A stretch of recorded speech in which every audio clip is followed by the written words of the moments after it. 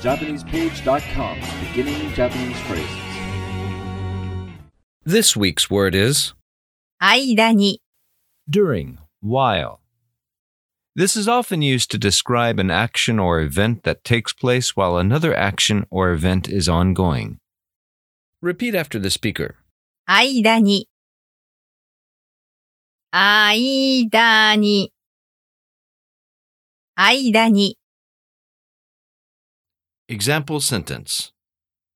夏休みの間に富士山に登りたいです。I want to climb Mount Fuji during summer vacation. 夏休みの間に富士山に登りたいです。夏休みの間に富士山に登りたいです。Do you remember what 間に means? During, while.